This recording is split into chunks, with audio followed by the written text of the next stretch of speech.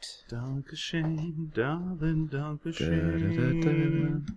Donkey shines, donkey, donkey, donkey shines. That's from my new book, Intentionally Misheard Lyrics.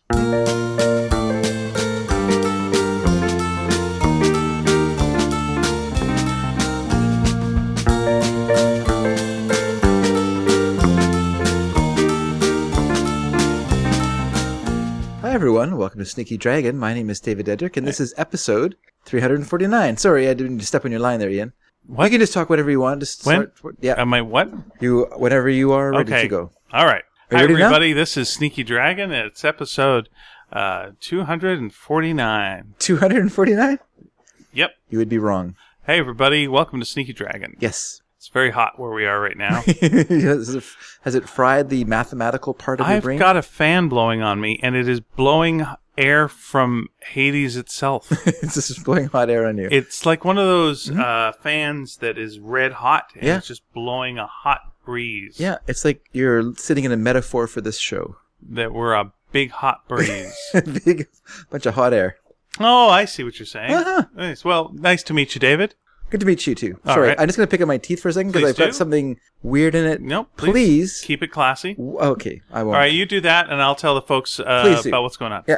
Hi, everybody. Welcome to Sneaky Dragon. We are two gentlemen who do a podcast. You know, it's one of these two guys talking podcasts. Anyway, we've been doing it for a while, and Pretty we're rare, going to I've be heard. doing at least one more. And next week, we are doing our question episode, which we do every time we reach 50 of some sort. We did it our 50th. We did 150th.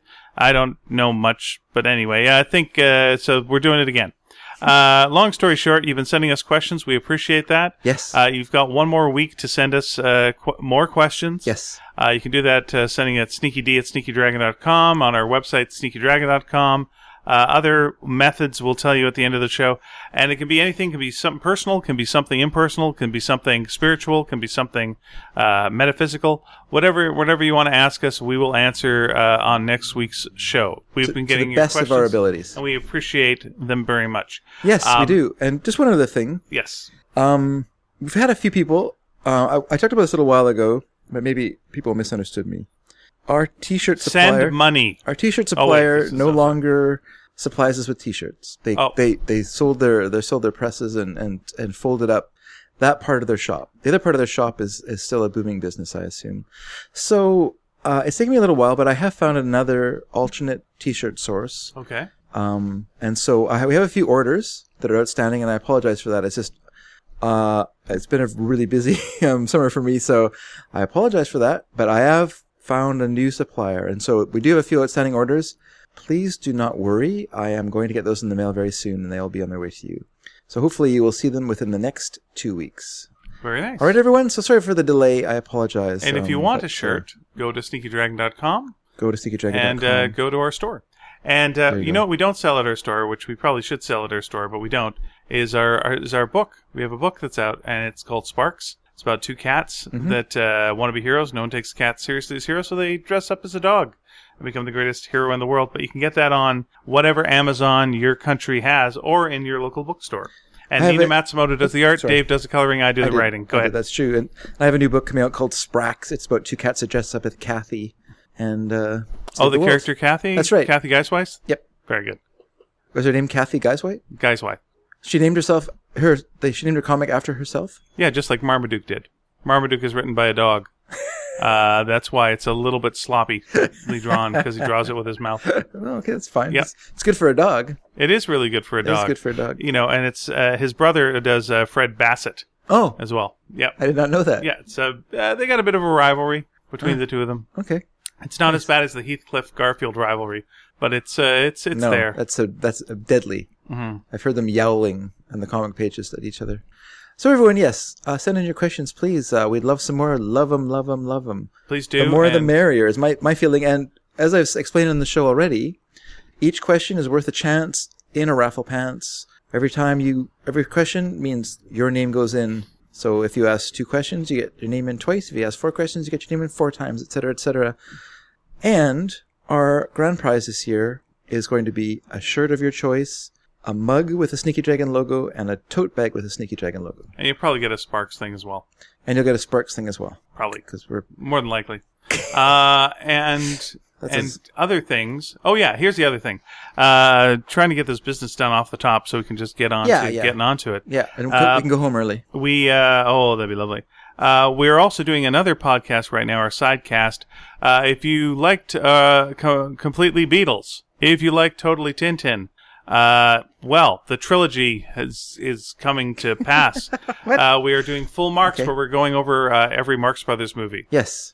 And most recent one was Night at the Opera. That is correct. That is out right now, and you can hear us talk about a very, very good Marx Brothers film. We just recorded a different one, and that one will be coming out in a couple weeks. So there we go. There's a little hint as how Dave feels about it. Is it? Was there a hint? You said we talked about a very good film, and there's another one. That we're talking about next time. Take that as you know. It's just like I'd like you to meet my amazing daughter. Yeah. And the other one. I was trying to be neutral. and not give away anything. All right, Switzerland. That's what they call me. Yep. The big Swiss. A real Swiss miss. Yes, Swiss miss. A miss is as good as a mile. All right. Oh my gosh, you can tell I'm tired when I just start clang associating. We did our other podcast. We're in a very, very, very hot room. We're not even sweating anymore. No, I have nothing left. All that's happening now is we're dehydrating. Yeah, I'm just oozing salt at this point. Yep. Yeah. You are just salt is pouring out of your fingertips. Crystalline. I look like a crystalline structure, like a creature made of salt. We are some sort of 80s movie where we've been hit by a ray. We're turning to salt. Yeah. Or we could be. It could be in the biblical way. You may have turned and looked at something that you should not have looked at. Lot's wife. That is correct. Yes. So I wonder what happened in the Bible. Like after Lot's wife turns to salt, does Lot then gather up said salt? Started a salt business, selling salt, and called it Lot's wife's salt. Lots of salt. Lots of salt. Well, here's my problem that I've always had with the whole Lot situation. Really? You have some problems with the whole Lot situation? Yeah, so Lot is running away. Yeah. And his wife's there too. And this is from Sodom, is it? They're running away from Sodom and Gomorrah. Yeah. And Gomorrah. Yeah. Is it Sodom or Gomorrah? They're not together. No, they're two cities, though. They're just side by side? I guess so. One of them's blown up, but not the other one. Like they blew them up at the same time? God went both of you at the same time? I don't know. Yeah, well, there you go. So anyway, they're running. And another Genesis story. And Lot's wife, who doesn't even get her own name. Her name, Claire. Is that so hard? Anyway, so Claire turns. That's not a Jewish name. And looks. That was one of her sins. Well, you could have pointed out to me that at that time there were no Jews. Oh, very good. And so she turns, and it's too bad. Yeah, and she turns and looks back, and God goes, "Oh, none of that," and then turns her into salt. But how does Lot know that if Lot doesn't turn back to see his wife turn into salt? He just goes, "Where's my wife?" There you go. And then she expects it's kind of a Thanos situation. Yeah. Unless there's a person who is right behind his wife, and as he's passing by, Lot's going, "Hey, your wife turned to salt." Whereas I think what probably did happen at that point was she went, "You know what? I've had enough of this guy," and she just took off and tell him I turned to salt. She left a pile of salt on the ground. Yeah, and tell him that's me. And it's okay. It's oldie times. People will believe anything. Lying hasn't been invented yet. That could have happened. Where's the first lie in the Bible? Cain, denying that he... But did he deny or did he not? Yeah, he does. He says, He says, am I my brother's keeper? Am I my brother's keeper? Meaning, but that's not a lie. No, but it's prevarication, that's for sure. So it is a form of lying. Oh, okay. But maybe even Adam. What did Adam say? How about Eve when she said, "I'm going home to mother"? Yeah, that's a real lie. What mother? Okay, so God's walking in the garden. He's looking for Adam. And he finds them hiding in the bushes because they're embarrassed. Right. That's not a lie. It's just shame. I'm pretty sure that they own up to eating the Do they own up to eating it? Yeah, they don't go, no. Okay, so maybe the first lie is Cain. But I don't even know if that's a lie. I think it's a lie. Because he's being very artful and legalistic, but I think it's essentially a lie. Mm-hmm. Where's your brother? Am I my brother's keeper? He knows where he is. I think, of course, the better argument... He knew where he was. The better argument is this, hey, where's your brother? Oh, I just killed him. Oh, you shouldn't do that. Says who? Says me. That's the first I'm hearing of it. Where'd this come from, this whole, I can't, hit my brother with a rock? Maybe shouldn't make a head so soft. Maybe that's the issue and rock so hard. Maybe flip that around and we got no issues. Make soft rocks and hard heads. No, there's no more murder. You have a legalistic mind. You look for the loopholes. Yeah, that's what Kane said. I ain't no country. I'm just a simple country lawyer. I wonder if there are any lies in the Bible, like anyone telling a direct lie. Like, is this a thing? No, and being caught. I don't think there is. I think everyone's pretty straightforward. There's things like, you will betray me before the cock crows. But is that Simon who betrays? Well, Simon Peter, yeah, sure. Simon, yeah, but Simon doesn't think he's going to betray Jesus. It just happens. No, he denies it. Yeah, but he's not going to. I'm not going to do it. But he denies knowing Jesus. There we go. There's a bunch of lies. But I think there are other lies in the Bible. I do think Cain's answer is a lie because he knows where Abel is. He just doesn't. He doesn't want to say because he's murdered him, so he just says, "Am I my brother's keeper?" Which he assumes is a bad thing. To murder. Yeah. I think it was known to murder people was bad. I think it's a generally understood idea that's bad. Is it? Yeah. When there's 4 people in existence? Well. Oh, wait, no, there's the wives. The wives are around. The stories are myths. They're not intended as historical facts, so you can't, I don't think to people who are reading those stories that they thought of them as being like isolated, because it would be kind of weird, like how did Adam and Eve's children procreate and stuff like that, like they kind of stop at that point. I think if you went to the southern United States and said, are those stories real, they'd go, yep. I'm sure if you went into the northern Canadian provinces, you'd also find people who believe that. No, it's just bears. It's just bears. But if you, but yeah, that's a pretty recent understanding of the Bible. Okay. Within the last, right now, 2018, so within the last 150 years, that would be when that idea of the Bible grew. Before that time, people did not see it that way, as a literal thing.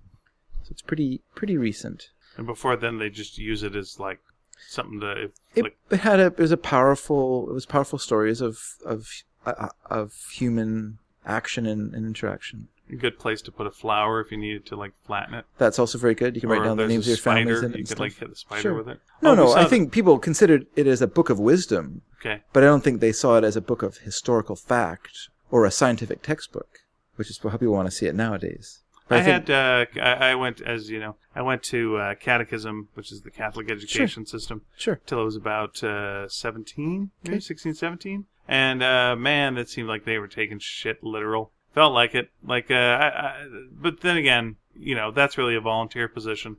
And so people just bring their own baggage. Bring their own baggage, and they feel like they're talking to kids, and they talk down to them, which I think is a real mistake that religions make. Not introducing a nuanced understanding of belief, I think is a mistake. I don't think some people want nuance. They just want clarity. They just want it to be like black and white.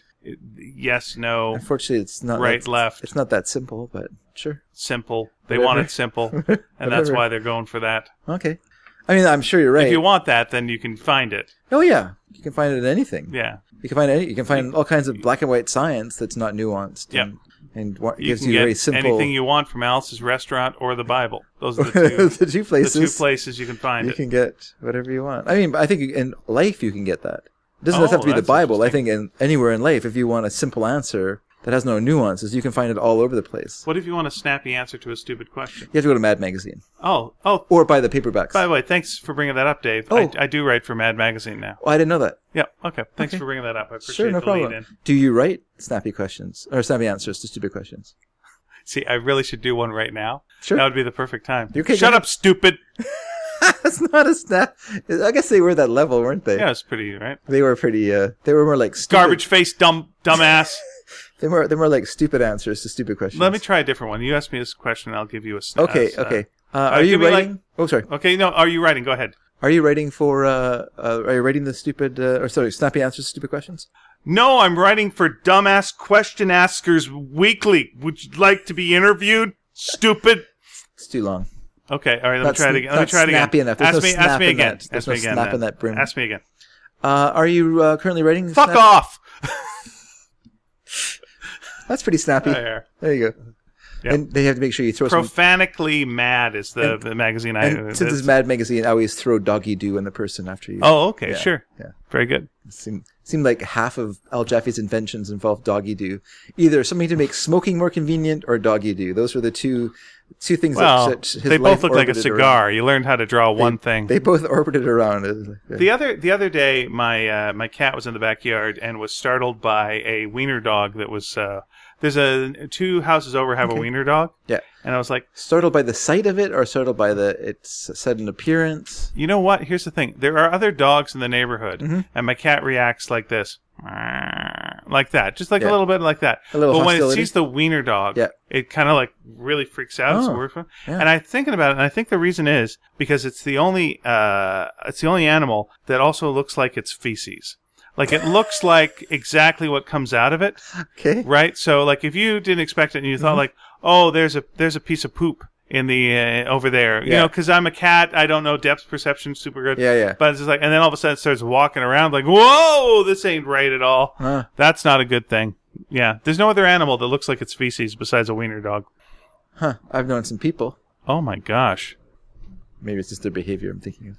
I was just thinking of like a snappy answer to to that kind of thing. Feeling bad about that. Did you... Okay, I had that book. I had several of those books. And I'll tell you right now... Did you try to use them in regular conversation? No, I never do that. But I never filled in the blank one. Oh. Ever. Was there a blank one? Yeah, I had one. It was an oversized one, and it had blank spaces in it to write in your own. Oh, like a Mad snappy Libs answers. for the time. Yeah, I guess. And then you could, like, be creative. Be like, shut up, your dog's ugly, whatever else, things are snappy, and then you write your own at the bottom. What's your favorite thing in Mad Magazine? Favorite thing in Mad Magazine? Let me think for a second. I like sexy pictures of Betty and Veronica. Sometimes they'd have those in there. I like that. Also Sergio Aragonés. I always liked Sergio Aragonés. I always like Sergio Aragonés. I liked when I was younger. I liked the lighter side. Later, I didn't. Yeah, of course. But it was really stuck it to hippies. I think my favorite thing in Mad Magazine was...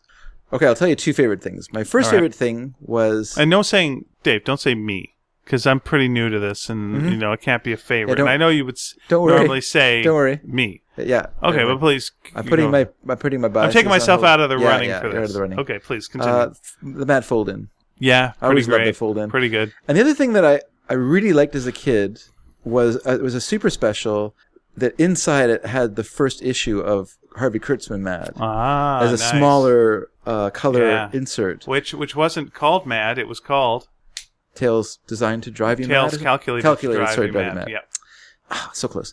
But, and I just loved the drawing style in there because it had Starchy and it had Wally Wood. And, of course, Wally Wood's drawings of women, if you're talking about sexy Veronicas and stuff like that, they're fantastic. Yeah, and I loved Harvey Kurtzman's drawing style, and it was just a lot of fun. It was interesting. It really made me curious to know more about Mad Magazine. And I spent the next 50-something years of my life exploring these things. That's something that shapes you. I was thinking about this a little while ago, and I don't know why. I was maybe thinking about music. Maybe because I was thinking about Don Quixote and how it shaped me. But then one of our listeners, Marcus Harwell, had written in and he was quoting things from SCTV. And I was like, oh, okay, well, those things also, I would have known Don Quixote before I saw SCTV. But because that Alberta Bound was in an episode of SCTV and things like that, so that would bring me a connection to it, because I'd be like, oh, I love this song. And so now I like the show even more because they like this song too, It's kind of like when Monty Python played Yummy, Yummy, Yummy. Yes. They had a episode where the characters are all hiding in boxes. So they just had the crates on stage with microphones and stuff set up, and then they're playing Yummy, Yummy, Yummy. Not the original version, a cover version of it. Oh, okay. That's interesting. Yeah. Well, in England had a weird thing, and I have a few of these records where they would pay studio musicians to do as close a cover version of the hits as possible so they could sell those as greatest hits albums and not pay the band royalties, just pay the mechanical royalties for the publishing. And so they'd make more money that way. And so, there's quite a few. I have one at home. It has a version of the Beatles live at the Hollywood Bowl on it, but it's being sung by people who are imitating the Beatles, but it also has the screams and stuff like that on it, but it's not the Beatles singing. So it's just their imitation of the live at the Hollywood Bowl. Yeah, it's very curious. But that there is you go. Very interesting. Yeah, I found that when we were in England one time, and I was like, I cannot resist this. I have to take it home with me. It's coming home with me. It's coming home with me. We were talking about influences and comedy and SCTV. I was watching a bit of History of Comedy on CNN. which Just 1 second, sorry. please. And by the way, thank you for that comment, Marcus. I appreciated the clips. Thank you very much, Mark. Yes. So I'm watching a bit of now. Famously, the history of comedy originally came out at a time when like Trump had been elected, and there was every week got bumped because there was something stupid going on. Yeah. So they just bump history of comedy. I was like, oh no, I don't like that.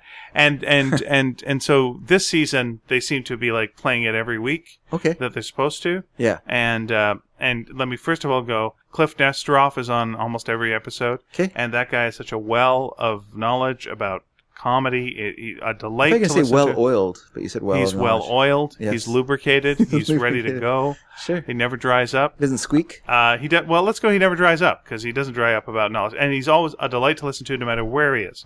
Now, let me throw in that said. Now, that said, here's a snappy answer to the stupid question. yeah, history of comedy is shit. The show is shit? It's shit. It's Okay. so bad. It's so bad, and It's not his fault. It's not his fault. Every time he's on, he's giving an interesting bit of information. Okay. But the way it is structured, Yeah. it takes every laugh out of everything. They never let anything play long enough to get a laugh. Okay. They'll start after the setup. They'll cut before the punchline.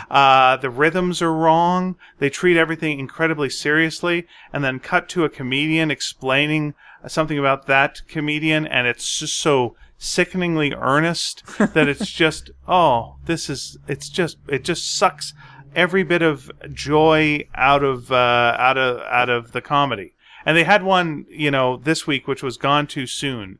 And I'm like, okay, well, this is going to be an especially bummer one. Yeah. And yeah, they were showing all these clips of John Candy, and at one point, they talk about like his Planes, Trains, and Automobile films, and Steve Martin's talking about how that big scene at the end where his monologue just always brought him to tears. And it's like, okay, now that's not the funniest thing in the world, but don't say it. Show it. Yeah. Show it. It's an amazing scene. Why aren't you showing it? Or show me the scene with them with the pillows.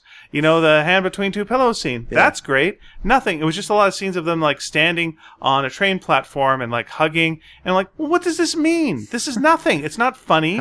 It's not the really good scene. It's not nothing. And that's what almost all of it is. It's like, here's Freddie Prinze. He's an amazing stand-up. But they're not showing him really say anything or do anything. Yeah. And then they move on almost immediately to the next person, so you never get a sense of anything. And it's just, well, comedy's sure not funny. They just found a way of like making this like nothing. Wow. Yeah, it's a drag. What a and like bore. Cliff Nesteroff had his own show, I believe, on Vice, where he kind of went through things too, and it was quite good. And I would prefer to see something along those lines. But man, history of comedy is all stuff that I should love, and I do not care for it at all, sir. Hand on desk. End of statement. Have you seen any of them? No, I have not. Very good then. I read his book, his Comedians? The Comedians. Yes. Yep. I thought that was quite good. Yeah, that's not what this show is. My only problem with that book was it's kind of like, and then comedy started in the Las Vegas clubs, which was full of prostitutes and drugs and and then they got into such, which was full of murder and. Yeah, you see, the history of comedy is so gruesome. Yeah, and it feels like, well, I'm sure that's true, but it must have had some fun in it. Otherwise, people wouldn't do it. So this was, I was listening to a Jay Leno interview that Mark Maron was doing. This is podcast talking about podcasts, and he was saying the reason is this a segment of the show. There you go. He was saying the reason he didn't like the I'm Dying Up Here, which was, I believe, an HBO series about. Mark Maron didn't like it. No, Jay Leno. Jay Leno didn't like it. And that's his generation he's talking about. Yeah, too. that's right. Mm-hmm. And it's a show that takes the comedy very seriously. It's behind the scenes like, a Comedy Store type, Mitzi Shore type situation. Mm-hmm. And he went like, yeah, it's missing all the joy and the laughter and people goofing around. And like when I watched, I was like, yeah, as well. Yeah, it's like it's so. These are comedians. Yeah, and they're going to be making jokes. It's the same thing with the history of comedy. It's just like, but it's so. It's like. No, you've got the tone completely wrong. And then when you need a balance. Like there are serious elements to comedy. People's lives have tragic elements to them and stuff like that, and that should be treated seriously. But you do need to have the other side of the coin of this thing, which is why are people there? Well, they're there because it makes them happy. It brings them joy to be up on stage and doing this stuff. I'm trying to think. It's not all torture and. I'm trying to think of a show that could really give the flavor of what it's like to be. Backstage and just goofing around, but that tortured artist effect, it really, that whole romantic ideal of what an artist is still haunts our culture. Yeah, and it's once again, that's not that old of an idea. It's a late Victorian idea of what an artist should be, which is a serious, racked, emotional, driven, person who has trouble, and all that kind of drama. And it's a pretty recent idea. I mean, before that time, most people who are artists were, they were workers. They worked as journalists or whatever, and they wrote books and things, and they were, like they weren't in a garret, slicing a piece of bread into razor thin slices to make it last longer because they were starving to death. No, they lived a life.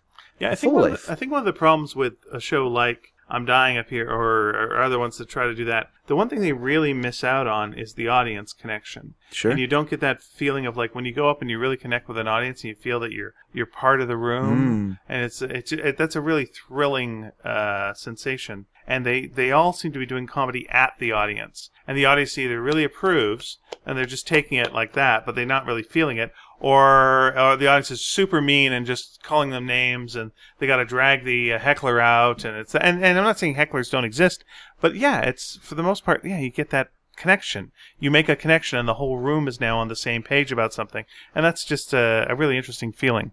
They don't seem to be able to pull that off. No, they don't. It is. I was just trying to think of how you would show that effect of the audience connection. I guess you could show it. You know what I think? Almost metaphorically or almost symbolically more than literally. I would show a little bit of the audience in the lineup and just pan through the lineup and just have little snippets of conversation with people of just like someone celebrating a birthday, something else is going on, some couples on a first date. Okay. Other things are going on. You get a little snippet. Then you go into the club and then you see the act and you see their reactions. And some are like, really on board. And some are like, I'm not sure. Maybe the couple is looking at each other, making sure the other person laughs. But then they're good and now they're bonding over it. And yeah, you just build it up and see how this goes. It's a tricky thing to do. Yeah, you're right.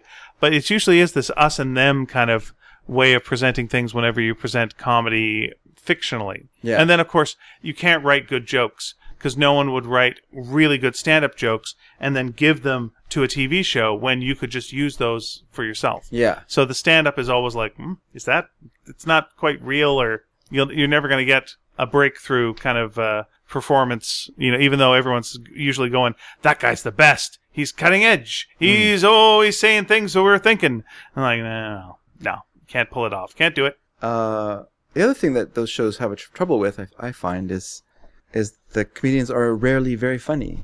So their material isn't that great. So you have this idea of like, well, why is everyone laughing anyway? Because it's not even funny. So, yeah, this is bad stuff. So, I mean, because the fact is that to be a good comic, you have to work and polish your material for a long time to get good at your material, and then to reach an understanding of how you best present yourself and stuff like that. So they're hiring actors who are just spouting words written by writers. No one's putting in the time to create a sense of what a comedian actually is, a personality and delivery. And I was just going to say, if you wanted to have something very realistic and you had a whole season of a show, have a comedian that you see performing before the main comedian that we're focusing on. Yeah. And every time they do the same joke, and they tighten it every time. And so the first time they do it, they get like a mild laugh, enough that they go like, oh, there's something here. Yeah. And the next time they do it, they get nothing. And the next time they do it, they add too much to it and they get like nothing. And the next time they cut it and they get a little better. And then by the very end episode, it's their killer end bit where they're just raising their hands up, good night! And they're like, oh, you get to see how this bit developed realistically. And it's just a little side thing from a character you don't really see, but it was just before the other stand-up. Yeah, that would be good. I mean, but of course, we're interested in the processes. And I think to people who are producing these shows, who are making these shows, they have an interest in the history, or else they wouldn't be doing it. So they have a love of the history of this stuff. But I don't know if they have an interest in the processes. Mm-hmm. And so to them, they might be thinking, well, that would be boring to an audience to present the same joke over and over again with slight variations, yawn. Whereas to us, that's very interesting because it's all about how, simple tweaks can make a joke better or worse, I think I never can remember the name of this show, but it's the one on Amazon. Happy Days? The Amazing Miss Maisel, the marvelous Miss Maisel. Okay. And in it, she knows Lenny Bruce. Okay. And they don't really get into at least the episodes I've seen, they don't really get into the drug side of things. Okay. And I love that. Yeah. I love that, he wouldn't have shared that with everyone. Like, Right, it would be a secret part of his life. It's the part that I think a lot of people are trying to get some real good Drammen juice. Yeah. Go like, this is the stuff that's really gold. And it's like, no, that's the boring stuff. Yeah. Seeing him in his crutch is the boring stuff. You wanna see like how he's working the act and what he thinks of jokes and how he delivers and plays in different rooms. It's like that's so much more interesting. And she does that too. She performs all these different rooms, and she's not a drug addict or anything, so you get a little bit of that vicarious thing. But yeah, it's like, all right, what are we doing? Here comes the drugs. It's boring. It's just so dull. It's so dull to watch that. Okay, yeah. There's Lenny Bruce drug part too? What's that? Is there a Lenny Bruce drug part? Is that what you meant? The Lenny Bruce, I haven't seen him do drugs in the show yet. Oh, yeah. No, it's boring. It's it's not important. It's no more interesting than if you showed him taking a shit. Mm-hmm. Like, you don't need, I mean, it's a part of his life. It's apparently a necessary part of his life for Lenny Bruce. Although Lenny Bruce, I'm going to go by Albert Goldman. I know a lot of people don't like Albert Goldman, but in my opinion, his books are incredibly researched. Sometimes I don't like his conclusions, but I do think he's a very good writer. If you want, his description of Graceland at the beginning of the Elvis Presley biography he wrote is priceless as a description of a I don't know what you call it, a tawdry, trashy hillbilly,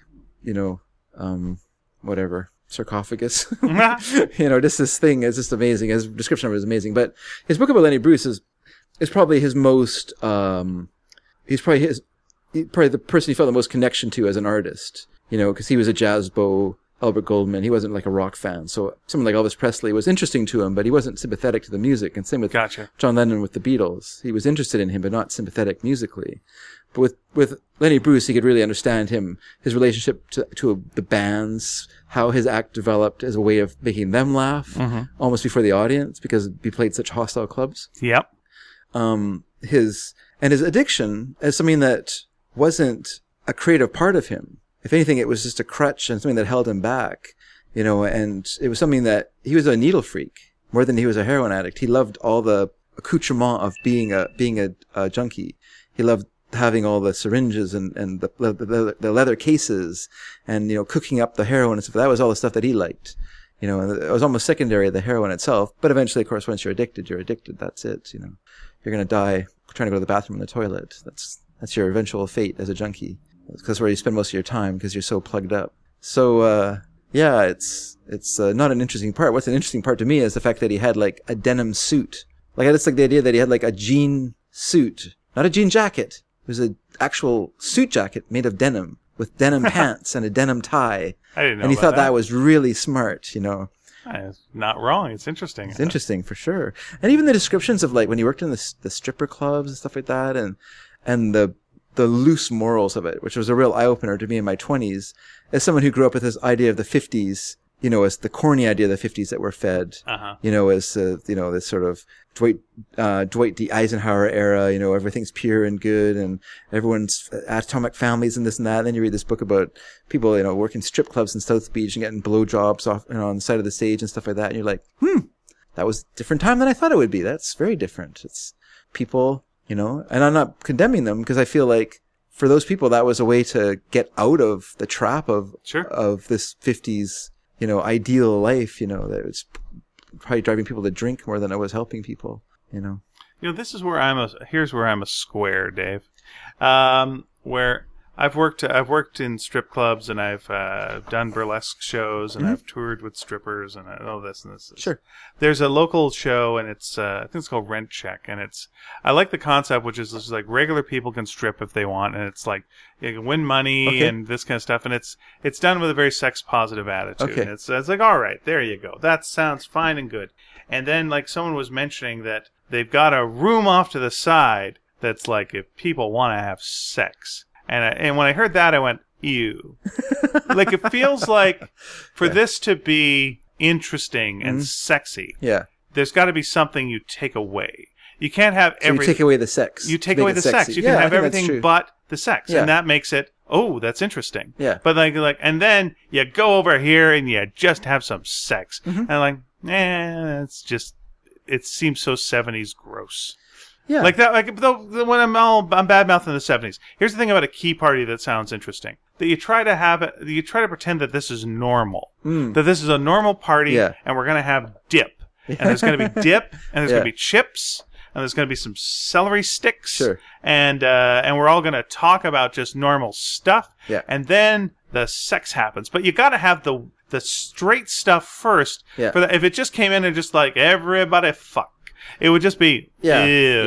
Yeah. It's sad and not good and whatever. And I just went, oh, young people today, it's too bad that you've got to have your sex room. Yeah. And that's Grandpa here saying, you know what, save some of it for, the apartment or the van later. It doesn't all have to be in the same place. Yeah. But no, maybe I don't think anyone would describe porn as sexy.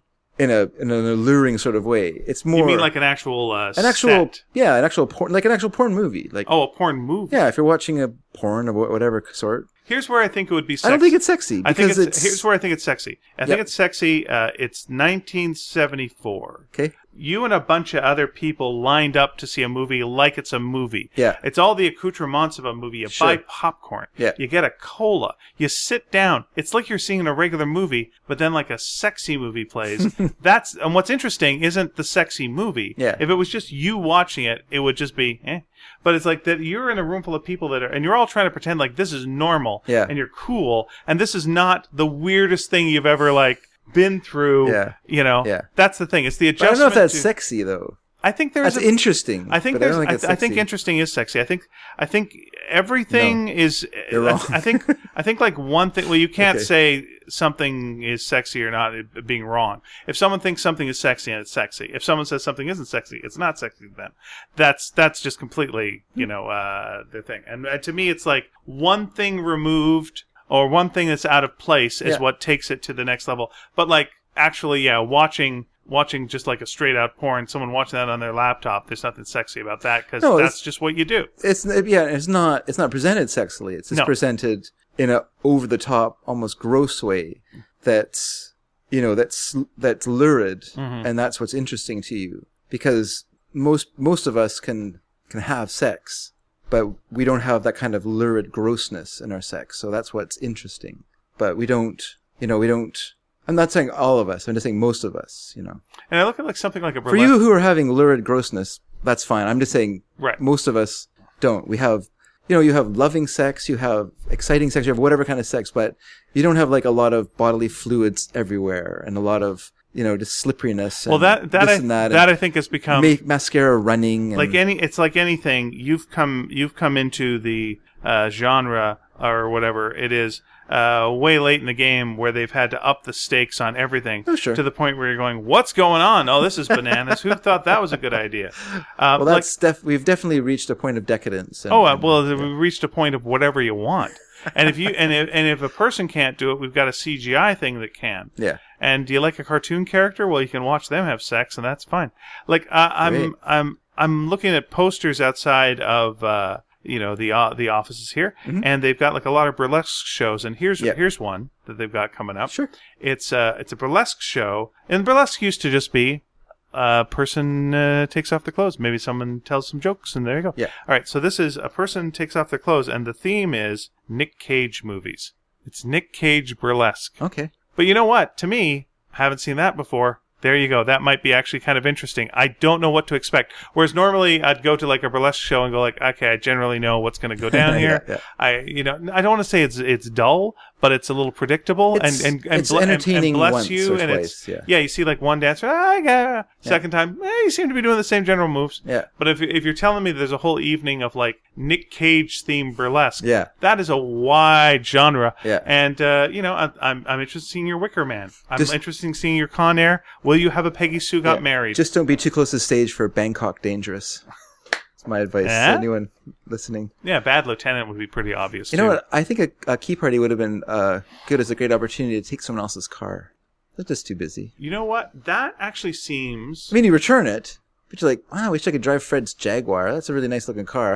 I should say Jaguar. Let me, well, that's the thing I think you would do at that party. Here's what I would say is it would be an interesting heist movie. Okay. So you get there's a fancy key party. Yeah. Okay. So you set things up so that you move into the neighborhood and you rent a house or whatever. Sure. And like you ingratiate yourself into the neighborhood. Okay. You make sure that your partner and you are very, very sexy. So you're going to get invited to the neighborhood key party, right? It's hard to plan that, but all right. Okay, there you go. So you get finally to the key party. Yeah. And they put all the keys in a bowl. Yes. Right? And then some sexiness is going on. Sure. Everything there. And then you'd steal all the keys and steal every one of their cars. Yeah. And you take off with the cars. And they're all in states of undress. Yeah. You take their pants. You take all their clothes. And they can't like call the police. How are you going to take all of the cars? Oh, because what you do is you take the keys and Yeah. you dump the bowl out the window where you've got your partners waiting. Oh, okay. They all grab the keys. Okay. Off to the cars they go. All right. And drive them all off. I thought just while they were, enjoying themselves, you have 20 minutes. Yeah, but Or you've so, also so you've got. Park all the cars on a Now car I don't know carrier. if you run away with at that moment, or if you have to commit to the sexy sex, so you can also go my car too. Yeah. You've got to sure. you got to pull off that. Your car has to be. Yeah, but that's the big car heist thing, and then like we should call the police. We can't. We're having an orgy. Would someone actually say that? Wouldn't people just be like, well, I guess we can get dressed and call the police? But you don't. But they've taken your pants. Oh. What are you going to do? You're going to like call home? Like how are you going to get home? Like you all, Yeah. Does the owner of the house have enough pants for everybody? You're going to go to luckily everyone's for house? me, I'm a Mormon. Mm. Don't remove my underwear. Ah, very good. I believe that's probably a myth, but what the heck? Could be. Let's call Mythbusters. Very good.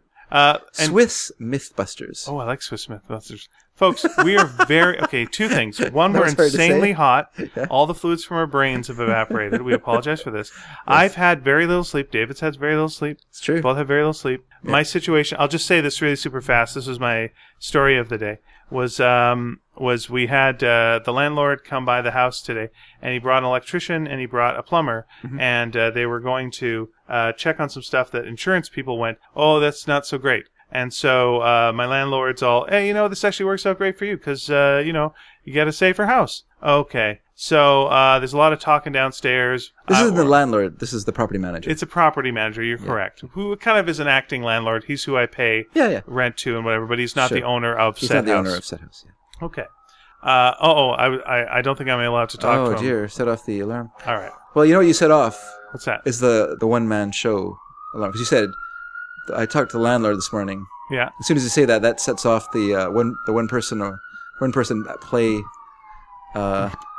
alarm, and look what happens. All hell breaks loose. So way to go! And there they go.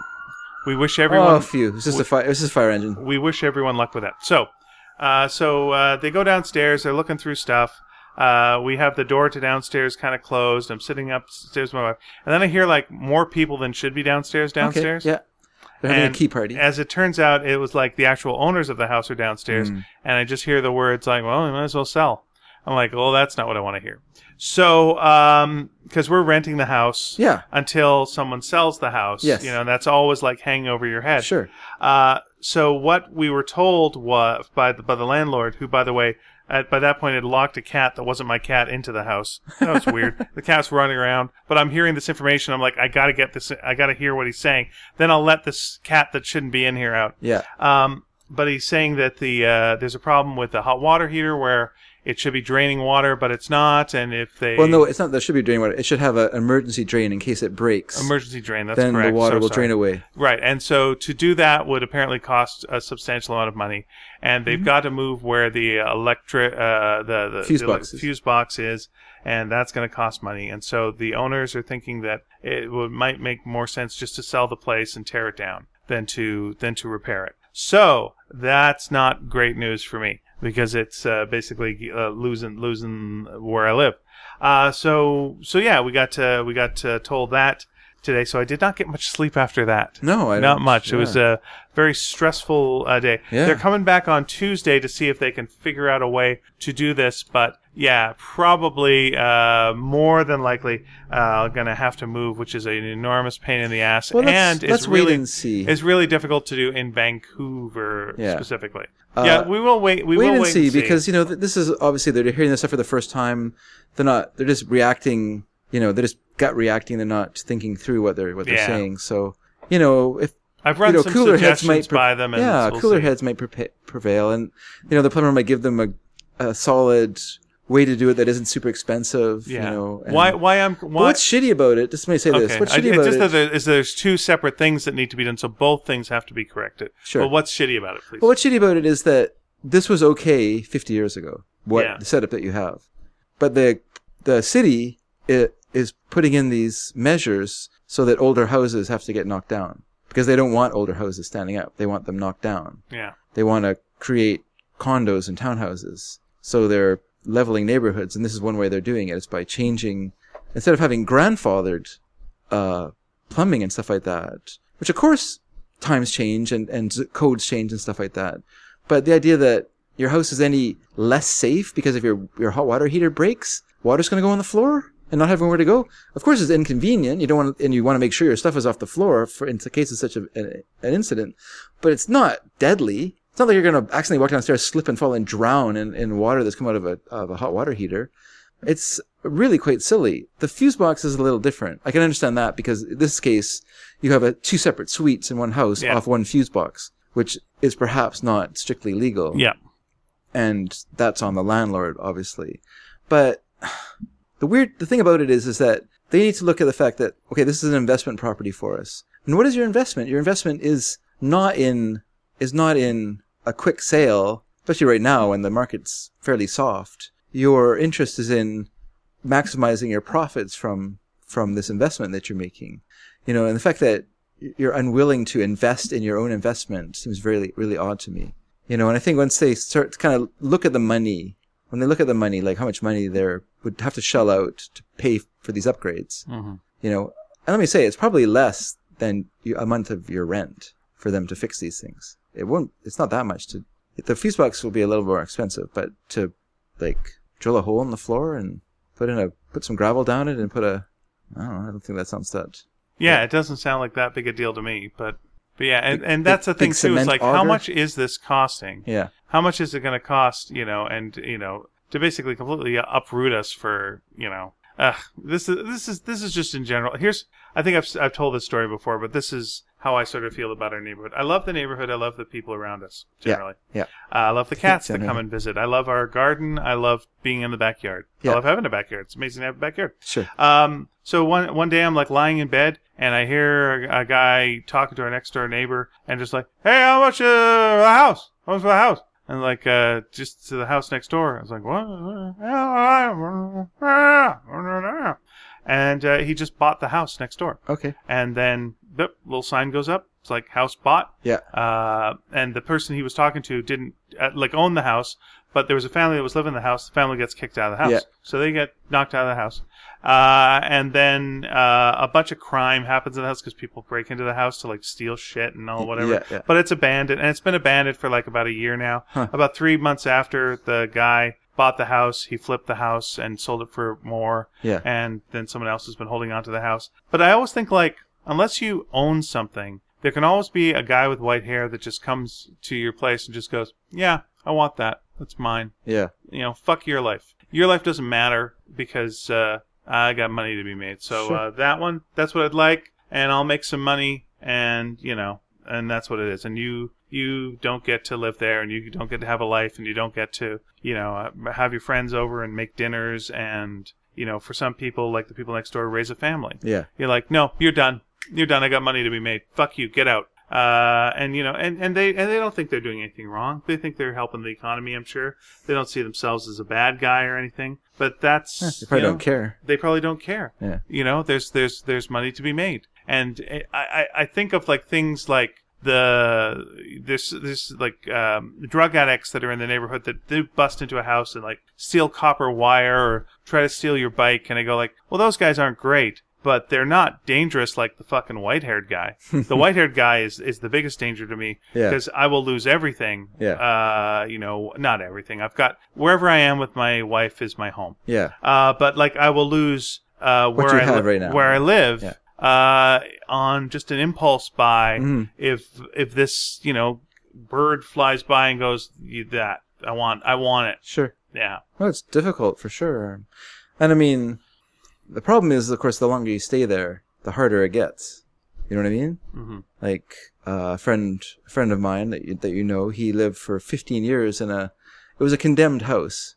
It wasn't supposed to be occupied, but he lived in it for 15 years, paid pretty cheap rent to the owner of the property, got his electricity from the extension cord running from the carport, the house next door into his house.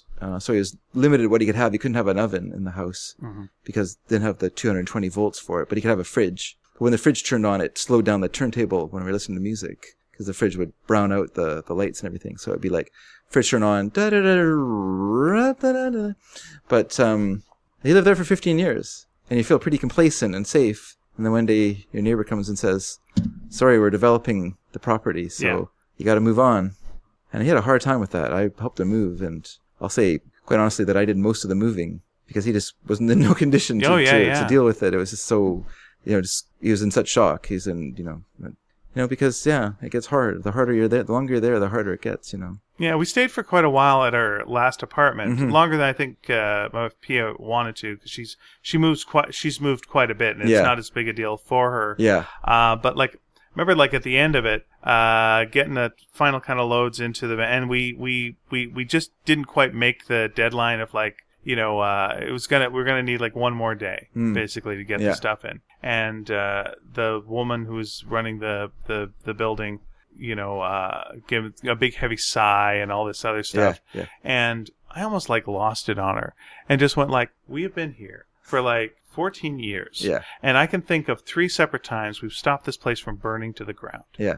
Where we've reported someone leaving a thing on the stove and it was going to be a fire, or there was also a fire that happened in the laundry room that no one called in. I called it in. Yeah. Everyone thought that it was called in because the fire alarm was going off, but the fire alarm wasn't connected to anything. Yeah. So it was okay, 3 just separate things where we stopped this place from burning to the ground. Yeah. We've also stopped all these different crimes from happening and all this other shit, and we've done our best to help her with other things. And you just feel oh, we're all part of this. And then at the end of it's no, you're just a pain in the ass. Yeah. Yeah. You're just a renter. You're just a fucking renter. You don't matter. You'll be gone. The next person will be in, and then the thing. So nothing you do matters. And it's ugh. It's just a gross feeling to that. Yeah, for sure. And, it feels like the only way to be safe is you got to have money. You got to have a lot of money. And I'm sure people who have a lot of money don't feel safe. They probably in their own way feel like I could lose it any time and whatever. For sure. But it feels like that's the only way, is to actually own something, to know that someone isn't going to come and just tap on your shoulder at any point and just go, "Hey, buddy, keep moving, you hobo. Just keep it going." No, and again, maybe true. it's not going to happen. Maybe it will. It's not worth being completely stressed over at this point. But ugh. Well, we had a lot of trouble with our house in Aldergrove when Mr. Potter took over the savings and loan. Quite tense for a while there. But you guys have an interventionist God, right? Who will actually send angels to alter reality and teach life lessons. It didn't work with Mr. Potter. No, it didn't work at all. It's weird. It's interesting. It turned out that it was not a wonderful life, and the world was better off without him. It's weird that they didn't go the Scrooge route. It feels like the angels who are up there would have gone, "Oh, there's Mr. Potter. We should send 3 ghosts down on Christmas and show him the error of his ways." Sure. And that would solve the same amount of problems, but they went, "No. You know what we're going to do? The other guy. The good guy for once. Let's do that. Yeah. Let's Seems go fair. let's show Bob Cratchit what it's like to be. Well, but he's Bob Cratchit if Bob Cratchit was feeling despair. How do you know Bob Cratchit wasn't? What do we know of Bob Cratchit besides a couple of dinners? Well, I've read the story, so I know. Maybe I know more about it. Okay, very good. Maybe more detail there, but I don't. Bob Cratchit doesn't. Bob Cratchit has a tough life for sure, and he does have moments of sadness and stuff like that. But his story is one of what Dickens wanted, which was that people help each other. That it shouldn't just be an interventionist God stepping in, but people helping people. That's there's one of my favorite hymns at church is. Christ has no body now but yours, and that's the idea that you are. It's a good line. Yeah, you are Christ represented on earth, and that you're the person who makes the changes. God is not going to do anything that way. That's not what God is for us. We are responsible. Do you think sorry to go back to Christmas Carol for a second. Please do. Do you think after Scrooge passed away, Bob Cratchit took over? Or how about his nephew? Fred. Fred didn't seem to be interested in that business. Also, Bob. That's true. Bob knows the business. Yeah, it's possible. Good for him. I think Possible. that's. It's possible, or who knows? I mean, also, it doesn't seem like his nephew needs it. His nephew seems okay. No, he seemed pretty well off. But I mean, let's face it. In that time period, property was passed down to oldest son or oldest relative. In most cases, in a way, it was a way to keep property whole. Yeah. Because that's what was most valuable, was the property. All right, then if his not that Scrooge had a lot of property, I think he just rented. If his nephew, but his nephew doesn't know the day-to-day of running the business, so he'd probably have to promote Bob Cratchit. For sure. Yeah. For sure. Yeah, I think Cratchit would have... I know, I'm not saying... But I mean, the great thing for Scrooge is by the time he passed away, Cratchit would have been upset that he had to take over the business rather than happy. Why's that? Because Scrooge died. Before his transformation... Cratchit would have been more than happy to dance on his grave and say goodbye to that old jerk. Do you think he felt that way about him? Like he defended him to his wife? Yes, but I don't think he loved him. I think he... No. Let's not go crazy. But yeah, he would have loved the new Scrooge. But again, we're talking Victorian era. You're an old man, Victorian times. Yeah. Good on you for living that long. So you're probably... People live to a ripe old age. He's already a ripe old age. I'm just saying, people lived older than that. Like, people live for a long time. I don't know if maybe you don't realize it, but people actually lived for a long time in the past. If they made it. Well, that's the same with us. But life expectancy has increased because of mortality rates for because of infant mortality rates. It hasn't actually. We're not growing. We're not. And also later wars. Yeah, that's right. Yeah, we're not living to 150. Nope. We're still living close to the 90s. Yep. 70 to 90, same as they did back then. Only. We have a few more medicines that keep us alive for a little longer, and because of antibiotics, infant mortality has dropped precipitously. And if you're counting a little bit later on, there aren't world wars that are going to claim a big chunk of your town. Yeah, that's also an important thing. Yes, yeah. But of course, back then you would then also turn into a ghost. So it's a wild world. It's a wild world. Well, did someone do a series? I think they did, where they tied all the Dickens. Yeah, sounds stuff terrible. Together. Sounds terrible, but yeah. It's such a bad idea that they did it recently with Stephen King with we mentioned that the Castle Rock show. And feels like this is just a thing people decide to do every so often. It's just like, what if all of their work was that? Oh, no. People, no need for that. People love continuity, and like I said when we talked about it before, is that the only one you could legitimately do that for is Anthony Trollope, because his books do take place in an imaginary world and that he inhabited. Has been your dollop of Trollope. There you are. Because of his job, he rode a horse from post office to post office, inspecting and correcting problems in post offices. That was his job. Because he was a fussy man. It was a very good job for him to do. And so while he was riding from place to place, he would imagine stories involving his characters. And he would create these castles in the sky for them, and these fantastic stories. And then in the morning, he'd write them out. He'd write his 2,500 words. And the next day, he would do the same thing again, and he'd write out those stories. Do you now you've they were real people to him. Yeah. Now you've sorry, not to get too into your writing process, but you've started writing novels and such things in the past, right? I have tried that. Okay. Do you feel, and this is something I'm kind of feeling right now, that when I'm writing, I'm frustrated that I can't write faster because there's all this stuff that I just want to get out, and I'm limited by the speed of my typing and just being able to get all this stuff that is out. Frustrating. Like, I've got the full story for the next Sparks right now, and I'm working on it right now, and I'm just like, I just wish there was a thing I could just aim at my brain and just go and then put it out there, and then I could just now I'll fiddle with it, and I'll juggle the words around, and I'll tighten it all up, and I'll do all this. No, because I like the intentionality of writing. That's a part I really like. I like living in that moment and being there, in that place with those characters. I guess I've got future things in the story that I see so clearly that I'm like, they're just calling to me and they're demanding attention.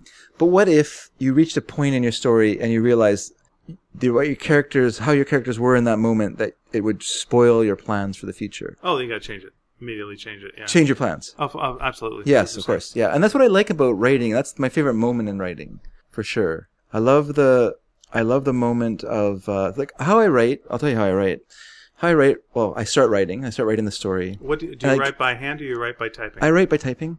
I get to a point where I stop, and when I start again, I will go back and I will rewrite what I wrote the day before. Not all of it, but a chunk of it. Sure. To bring myself up to speed in a way into this world, and then carry on from there. Mm-hmm. And I'll just do that over and over again. So I'll always go back and rewrite a bit of it and carry on from there. Just kind of refreshes it for me. But I love to be in that world. And there are scenes that I look forward to writing for sure that are in my mind, and I'm like, I hope I get to this scene. I hope it doesn't change, because I don't outline. I just start writing. But I prefer it if the characters, I don't force them to, but if the story needs to change for them, then it will change, because they're the beings who are inhabiting that world, and they're what makes it work. So yeah, I've only got one scene that's really missing right now. Again, it's the roughest of rough scripts right now. But there's only one scene that's missing, and it's because it's an action scene, and I wasn't in the mindset of writing the action beats that happen in there. And it's like, there's like 3 major action scenes that happen in the book, and that's just a very different mindset of just like, you've got to now visualize the landscape and where every character is physically, and where now they move to here and they're motivated by this. Then what's this character doing over here? Are they just watching this happen?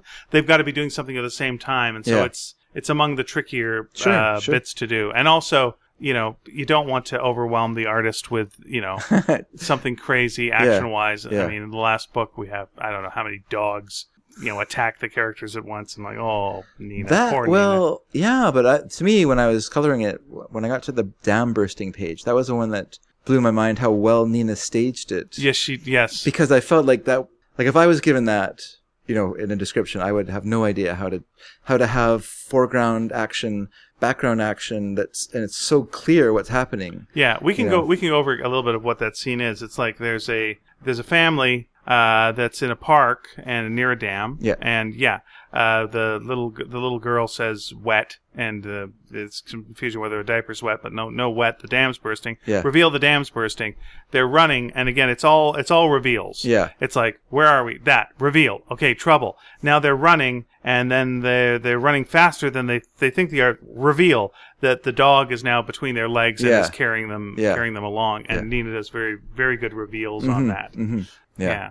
But it's just that splash panel of the dam bursting, people seeing it burst, their reactions to it. So you get this almost cinematic way that she's drawn it, where each step back is a new moment in the but I think that's something you can only do in comics as well. Sure. It wouldn't work in animation. It wouldn't work in live action. No, it's got to work in like, here's a totally different panel. Now you've got to adjust your perspective. This is the same panel. That's what works for me. Is that the way she drew it is that you have the dam bursting, but then you have reactions that are time different. Like, so they work are you gonna look it up? Or? Yeah, I got it on my phone. Okay. So why not? So then you can see the progression of what's happening in the single panel, and that's something, once again, that you can only do in comics. Yeah. Because you can use eye placement to change whatever you want, and it's fantastic. I'm like, there it is. Okay. Yeah, this one here. Yeah, you get this wonderful sense of, so good, and the coloring's pretty good too. I would change that if I could do it again. Well, you can do it again. We're doing a second book. Yeah, it's just wonderful. And it's a still picture, but it has a real sense of motion to it as well. It's really dynamic. It's also how the panels are laid out and what have you. Mm-hmm. And that's the other thing, is I've got to kind of get a little bit into Nina's head as well, and just like how she draws things. Yeah, so it's not just me thinking of action figures in a space moving around. And then they also got to be true to their characters as well. And it's character-based action, not just action-based action of mindless characters doing things. It's I don't want to say it's hard, but it's a very different mindset than the rest of the stuff. It's hard. It's hard because you don't have to do it. I mean, you do have to do it, but at the same time, no one has a gun to your head to do it. So it's easy to stop doing it when it gets too hard. It's something you have to force yourself through. You know what I mean, right? Yep. Like if you decide you're going to write something, you're doing it for reasons that are very tenuous. You just decide, well, I'm going to write something. It's been a long time since I wrote, though. I really miss it. I love writing, but I wrote all the time as a teenager. But my life is a bit different. Mm-hmm.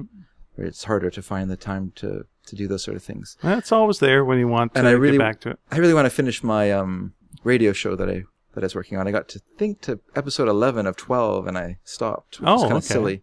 But it's the usual thing for me, because if you don't finish it, no one can judge you. You know, except judging you for not finishing it. Well, yeah, but I can take that. I can take that criticism. I can't take artistic criticism. That's a different thing entirely. There's something real. Like I'm used to disappointing people. There's something about finishing things though that it feels almost like when you play a video game and you finish a level and then it goes, you know, all these things are unlocked that have been locked, and you didn't even know you needed these things, and they all become unlocked. And then you can go on to whatever the next thing is. Yeah. And you're like, oh, well, the next will be easy because I've got all these things unlocked. No, because the next level is always hard. Yes, because you always are upping your stake. And as you get closer to the end of it, it gets harder too, because now you have to stop freewheeling it. You have to start actually concentrating on bringing these different elements together for a satisfying conclusion. With Exorcisters, it's a 5-issue first arc, and I've just finished the 4th issue. And is that what they wanted? Was a 5-issue one? No, I did. You wanted it? Yeah, I want it to be not 6 issues. Hey, no. Okay. And for a reason. Because 6 is your favorite number. Yeah, sure. Of course it is. I don't know where you're going with that, but it's fine. I thought it was. Sorry. No. It's my favorite number. Sorry. I tell you what my favorite number is, but then you'd know a lot of my bank codes, so I'm not going to do that. No, I wanted to have the first book be shorter than your standard trade. Yeah. Because where I'm going, and again, I'll reveal to you my secret, Dave. Sure. Please reveal. This book that I'm doing, Exorcisters with Giselle Legacy. Yes. I want this book to be mainstream. I want this book to be a book that people who don't necessarily read comics would read. Okay. And so I think, like, if you pick up a book and it's quite thick, you might go, meh. But it's like this story, I feel like, will have what it needs, and you'll get through it. Yeah. And you might be left wanting a little bit more, but it won't have like that filler issue that you sometimes get where you're just like, okay, because we're not getting to what I hope everything is moving things forward and always. I just want real people. Nothing against strong comic fans who already are hip to the language of comics. Yeah. I'm just trying to make it something that appeals to people who don't necessarily read comics. I'm taking this personally.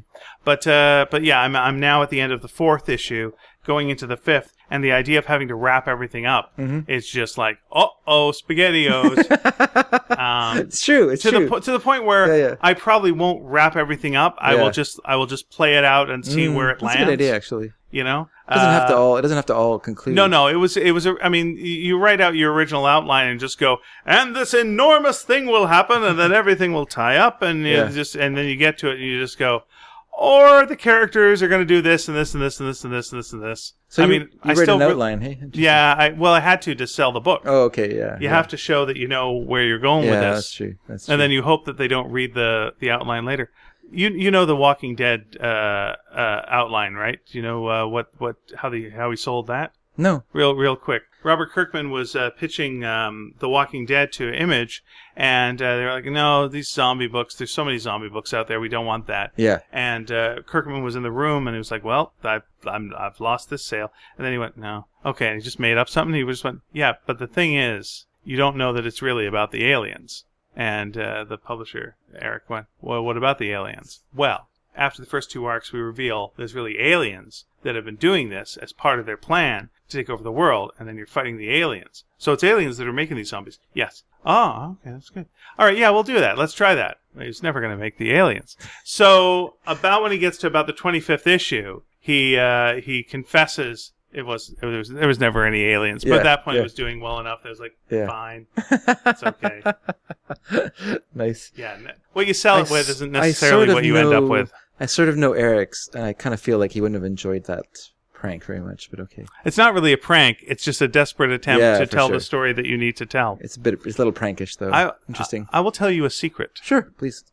And everyone out there, just keep mum about this. When I was selling the Exorcisters thing, I started about 5 pages into the story when I showed Eric the comic. Okay. And it was because that's where a lot of the action started, and I went like, I don't want to have any Exposition, space. yeah. I don't want any dead space. Sure. I want the first thing that he sees to be something that's like amazing. Yeah. And so, yeah. And I was really hoping that the editor who was there with me, our friend Branwen, wasn't going to go, oh, we're starting too late. It's no, there's actually 4 more. Oh, like, okay, no, she's cagier than that. I don't know if she noticed that, but it was good. Maybe she was cagey, maybe she just didn't notice it. And I just kept talking while he browsed through it. Yeah. And at the end of it, they said yes because Giselle art is amazing. So For sure. Why the heck wouldn't you go with that anyway? Yeah. Plus, who could say no to Branwen? She's great. Oh, but sorry, if she is listening. Yes. Hey, Branwen, congratulations on graduating college. Yeah, that's a good point. Yes. Yes, Master Branwen. I'm going to call her Dr. Bigglestone. I think that's a better name. If you want. I'm going to. Old Doc Bigglestone. Old Doc Bigglestone. Yeah. Not old at all. Well, let's talk a little bit about the radio play that we did, because what we were going to do it. It was kind of funny because one day you said to me, I was talking with someone at CITR, I guess, about old radio shows, and they were like, we should do one. And you're like, wouldn't that be great? And I was like, yeah, that would be really fun to do. He said, well, you should write it out, and then then we can write it together. And I was like, oh, okay, cool. So then I think I wrote the first script and I gave it to you, and you're like, oh, really good, keep going. And I was like, I thought we were doing this together. So, wow, what a dink I am. And yet, here we go. But what I enjoyed about writing it was that I created all these little rules for myself that made it more difficult to write, but in a way made it more interesting. So it had to be in 2 parts with a commercial for coal in between the 2 parts. Okay. And then it, which is inspired by The Shadow, which was, I think blue coal or blue, whatever they're called. They're blue something. Okay. It's been a while since I listened to The Shadow. But each 10-minute section or whatever had to have a cliffhanger. So there had to be a first part cliffhanger, which is picked up in the second part, and then the second part ends with a cliffhanger, which is picked up in the next show. Okay. And every episode was like that. There's always a cliffhanger each episode with a coal commercial in between it. But what was good about that was that it creates this interesting framework that you're just kind of plugging things into. And it actually made it in a way easier to write, although there was hard things where... And also very similar to probably how people wrote radio shows back in the day. Yeah, for sure. They did have that same structure. They had that structure.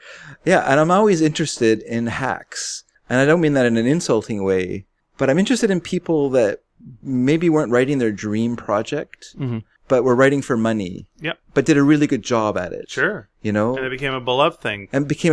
That's right. Like The Shadow, for instance, which is just complete hokum. But done in a loving way by the people who made it. By the way, it transcends itself. Someone who that describes is Stan Lee.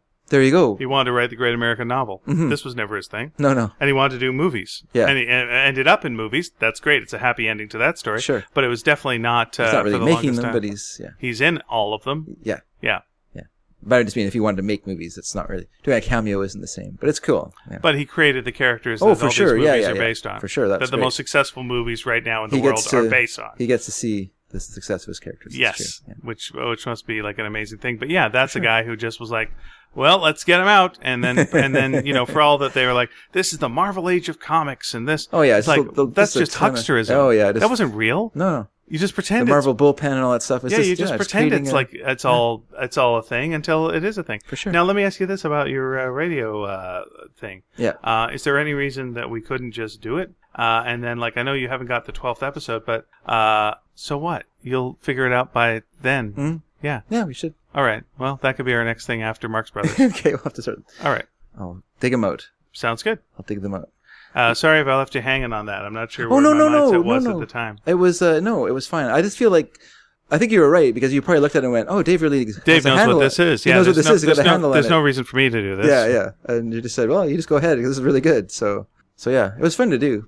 I wonder if I read it now, if I'd feel like, ugh, the melodrama. Blah. Well, you can always tweak it, but don't tweak it too much. That's true. Don't look at it with a future eye too much. Yeah. Just let it be what it is. Yeah, just become. You know what? Go become the performer for a while, and you're in it, right? You're gonna do some acting in it. I doubt it. That's wrong. You're gonna act in it. I'll be in the first episode. Why don't you be the voice for the coal ad? Sure, I can do that. What's the coal company called?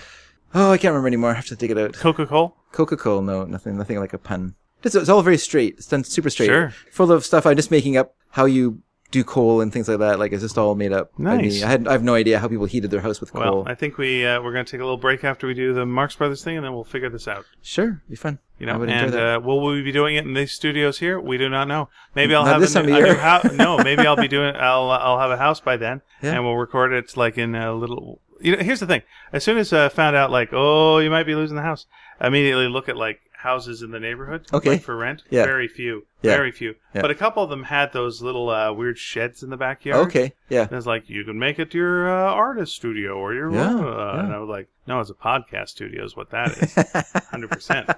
That's where you record your little radio things and whatnot. That'd be And I'm fun. like, what would that be like in the summer? Scalding hot? I don't know.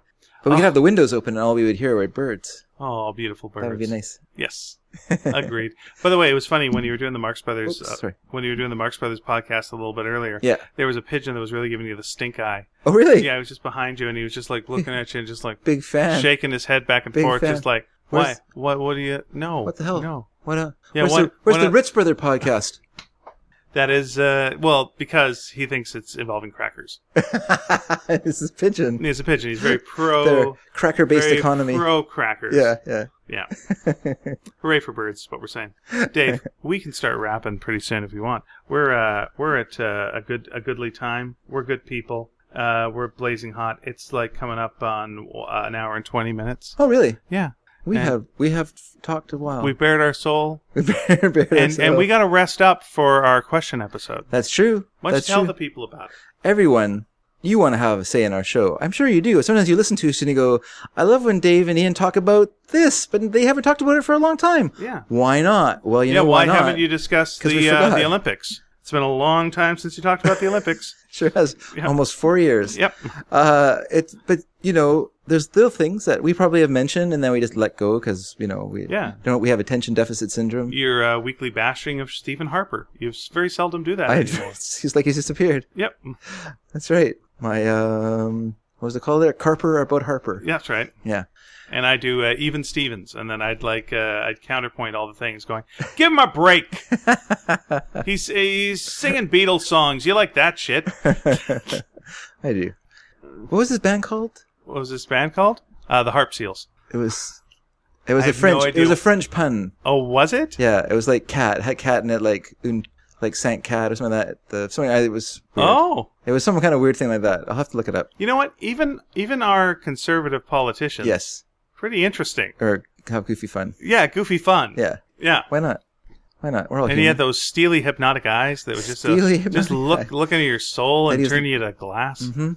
Yeah. Yeah, interesting character. Well, you know, I don't think that the friendliest, kindest, gentlest people work their way up to those sort of positions No, always. this is very true. I think it takes a bit of steel, a little steel in your heart to get to those sort of Why don't you places. ask us political questions? That could You be could do that. We can talk about that in a very not interesting manner. So yes, everyone, next week, episode 350, we are celebrating our 350th episode, which is pretty amazing. And we'd love to share it with you by you asking us questions. We'll answer your questions seriously with heartfelt answers that we've pondered and thought over. or snappy answers. Snappy answers to your stupid questions. We don't know. But anyway, please write in. You can contact us at Sneaky D at sneakydragon.com. Of course, on our website, there's a comments board. You can ask us questions there if you want. You can SneakyDragon.com. Yeah. tweet us on Twitter. We're at sneak_dragon. We have a Facebook page. You can message us there. You can send us a message, and we will get your message, and then we'll lose it because Facebook is very confusing. Have you ever noticed how confusing? I've actually learned something just the other week. What was that? What'd you learn? There's a separate tray in our Inbox? inbox that Yeah. has Other? just- no, not other, but just messages people send that aren't necessarily that are like posts on our page that we can't see, but aren't messages directly to us, but we can access them through this little thing. Yes. I thought you So were looking dumb. at those. Okay. So dumb. All right. Now you know. Well, I would look at them, but then I could never find them again. Oh, okay. Very good. It was really frustrating, or Yeah. as my mom likes to say, frustrating. And you know when you Hmm? go to your messenger, right? That there's always that other column where it's like you know people who you're not friends with on Facebook, Yeah, and they're usually writing and going, "Hey Dave, why are you yeah. Yeah, why are you ignoring me? why ignore me? I gave you money on Patreon." Oh no. By the way, if you want to give us money on Patreon, you're welcome to. That's Yes, fine. too. please. It really helps us out. It's great. And if you enjoy this show, then you should do that. Oh, and also, by the way, Or I'm going to be whatever. after we do our big anniversary episode, I'm going to take off for a little while to New York City. New York City! So if you know something fun to do in New York City, let me know, because I'm looking for things to do in New York City. Oh, well, you should... Wear some flowers in my hair? That's San Francisco, you fool! Then forget what I was going to say. All right. Did I miss anything? We have Facebook, we have Twitter, we have email, we have... The T-shirts are on the way. T-shirts are on the way, everyone. By the Sparks please, book. I apologize for the delay. Just some problems with my brain and trying to find a reliable company that would make them for us at a reasonable price. That was the really important part. 'Cause I don't want to underrate your wearing my T-shirts, or wearing our T-shirts, I should say, not my T-shirts. What happened there? Ego took over. Yep. Anyway, everyone, let's let my id regain its control. And is the id bad? I don't know. In the Wizard Is of the id in the like the Wizard primal- of Id, are you thinking the id, the ego, the super ego? Super ego, I know, is a good podcast. Wizard of Id is an okay comic strip. Super ego is a really good waffle. Why isn't that a thing? Yeah. How's that not been a thing? Super ego. He turns into super ego. This is a pun on super ego. Yeah. What the hell? It's not thinking, people out there. How's there not been with the Guardians of the Galaxy, that second one where the guy's name was Ego? How come they never made an ego out of ego? You know why? It's just that the Young Estate, just their murder with their licensing. What was that? Snappy whistles to stupid jokes. Young. He's the one who created No, I the got concept. it. I understood. Okay, I'm trying to render myself collectively unconscious. I shouldn't belabor these horrible jokes. Anyway, everyone, thank you for listening to the show this week. We're really looking forward to seeing you next, or not seeing, but you know what I mean. Seeing your questions next week. How does that sound? All right, everyone. Bye. Bye. Burning up, boiling hot. Hey, burning down the house.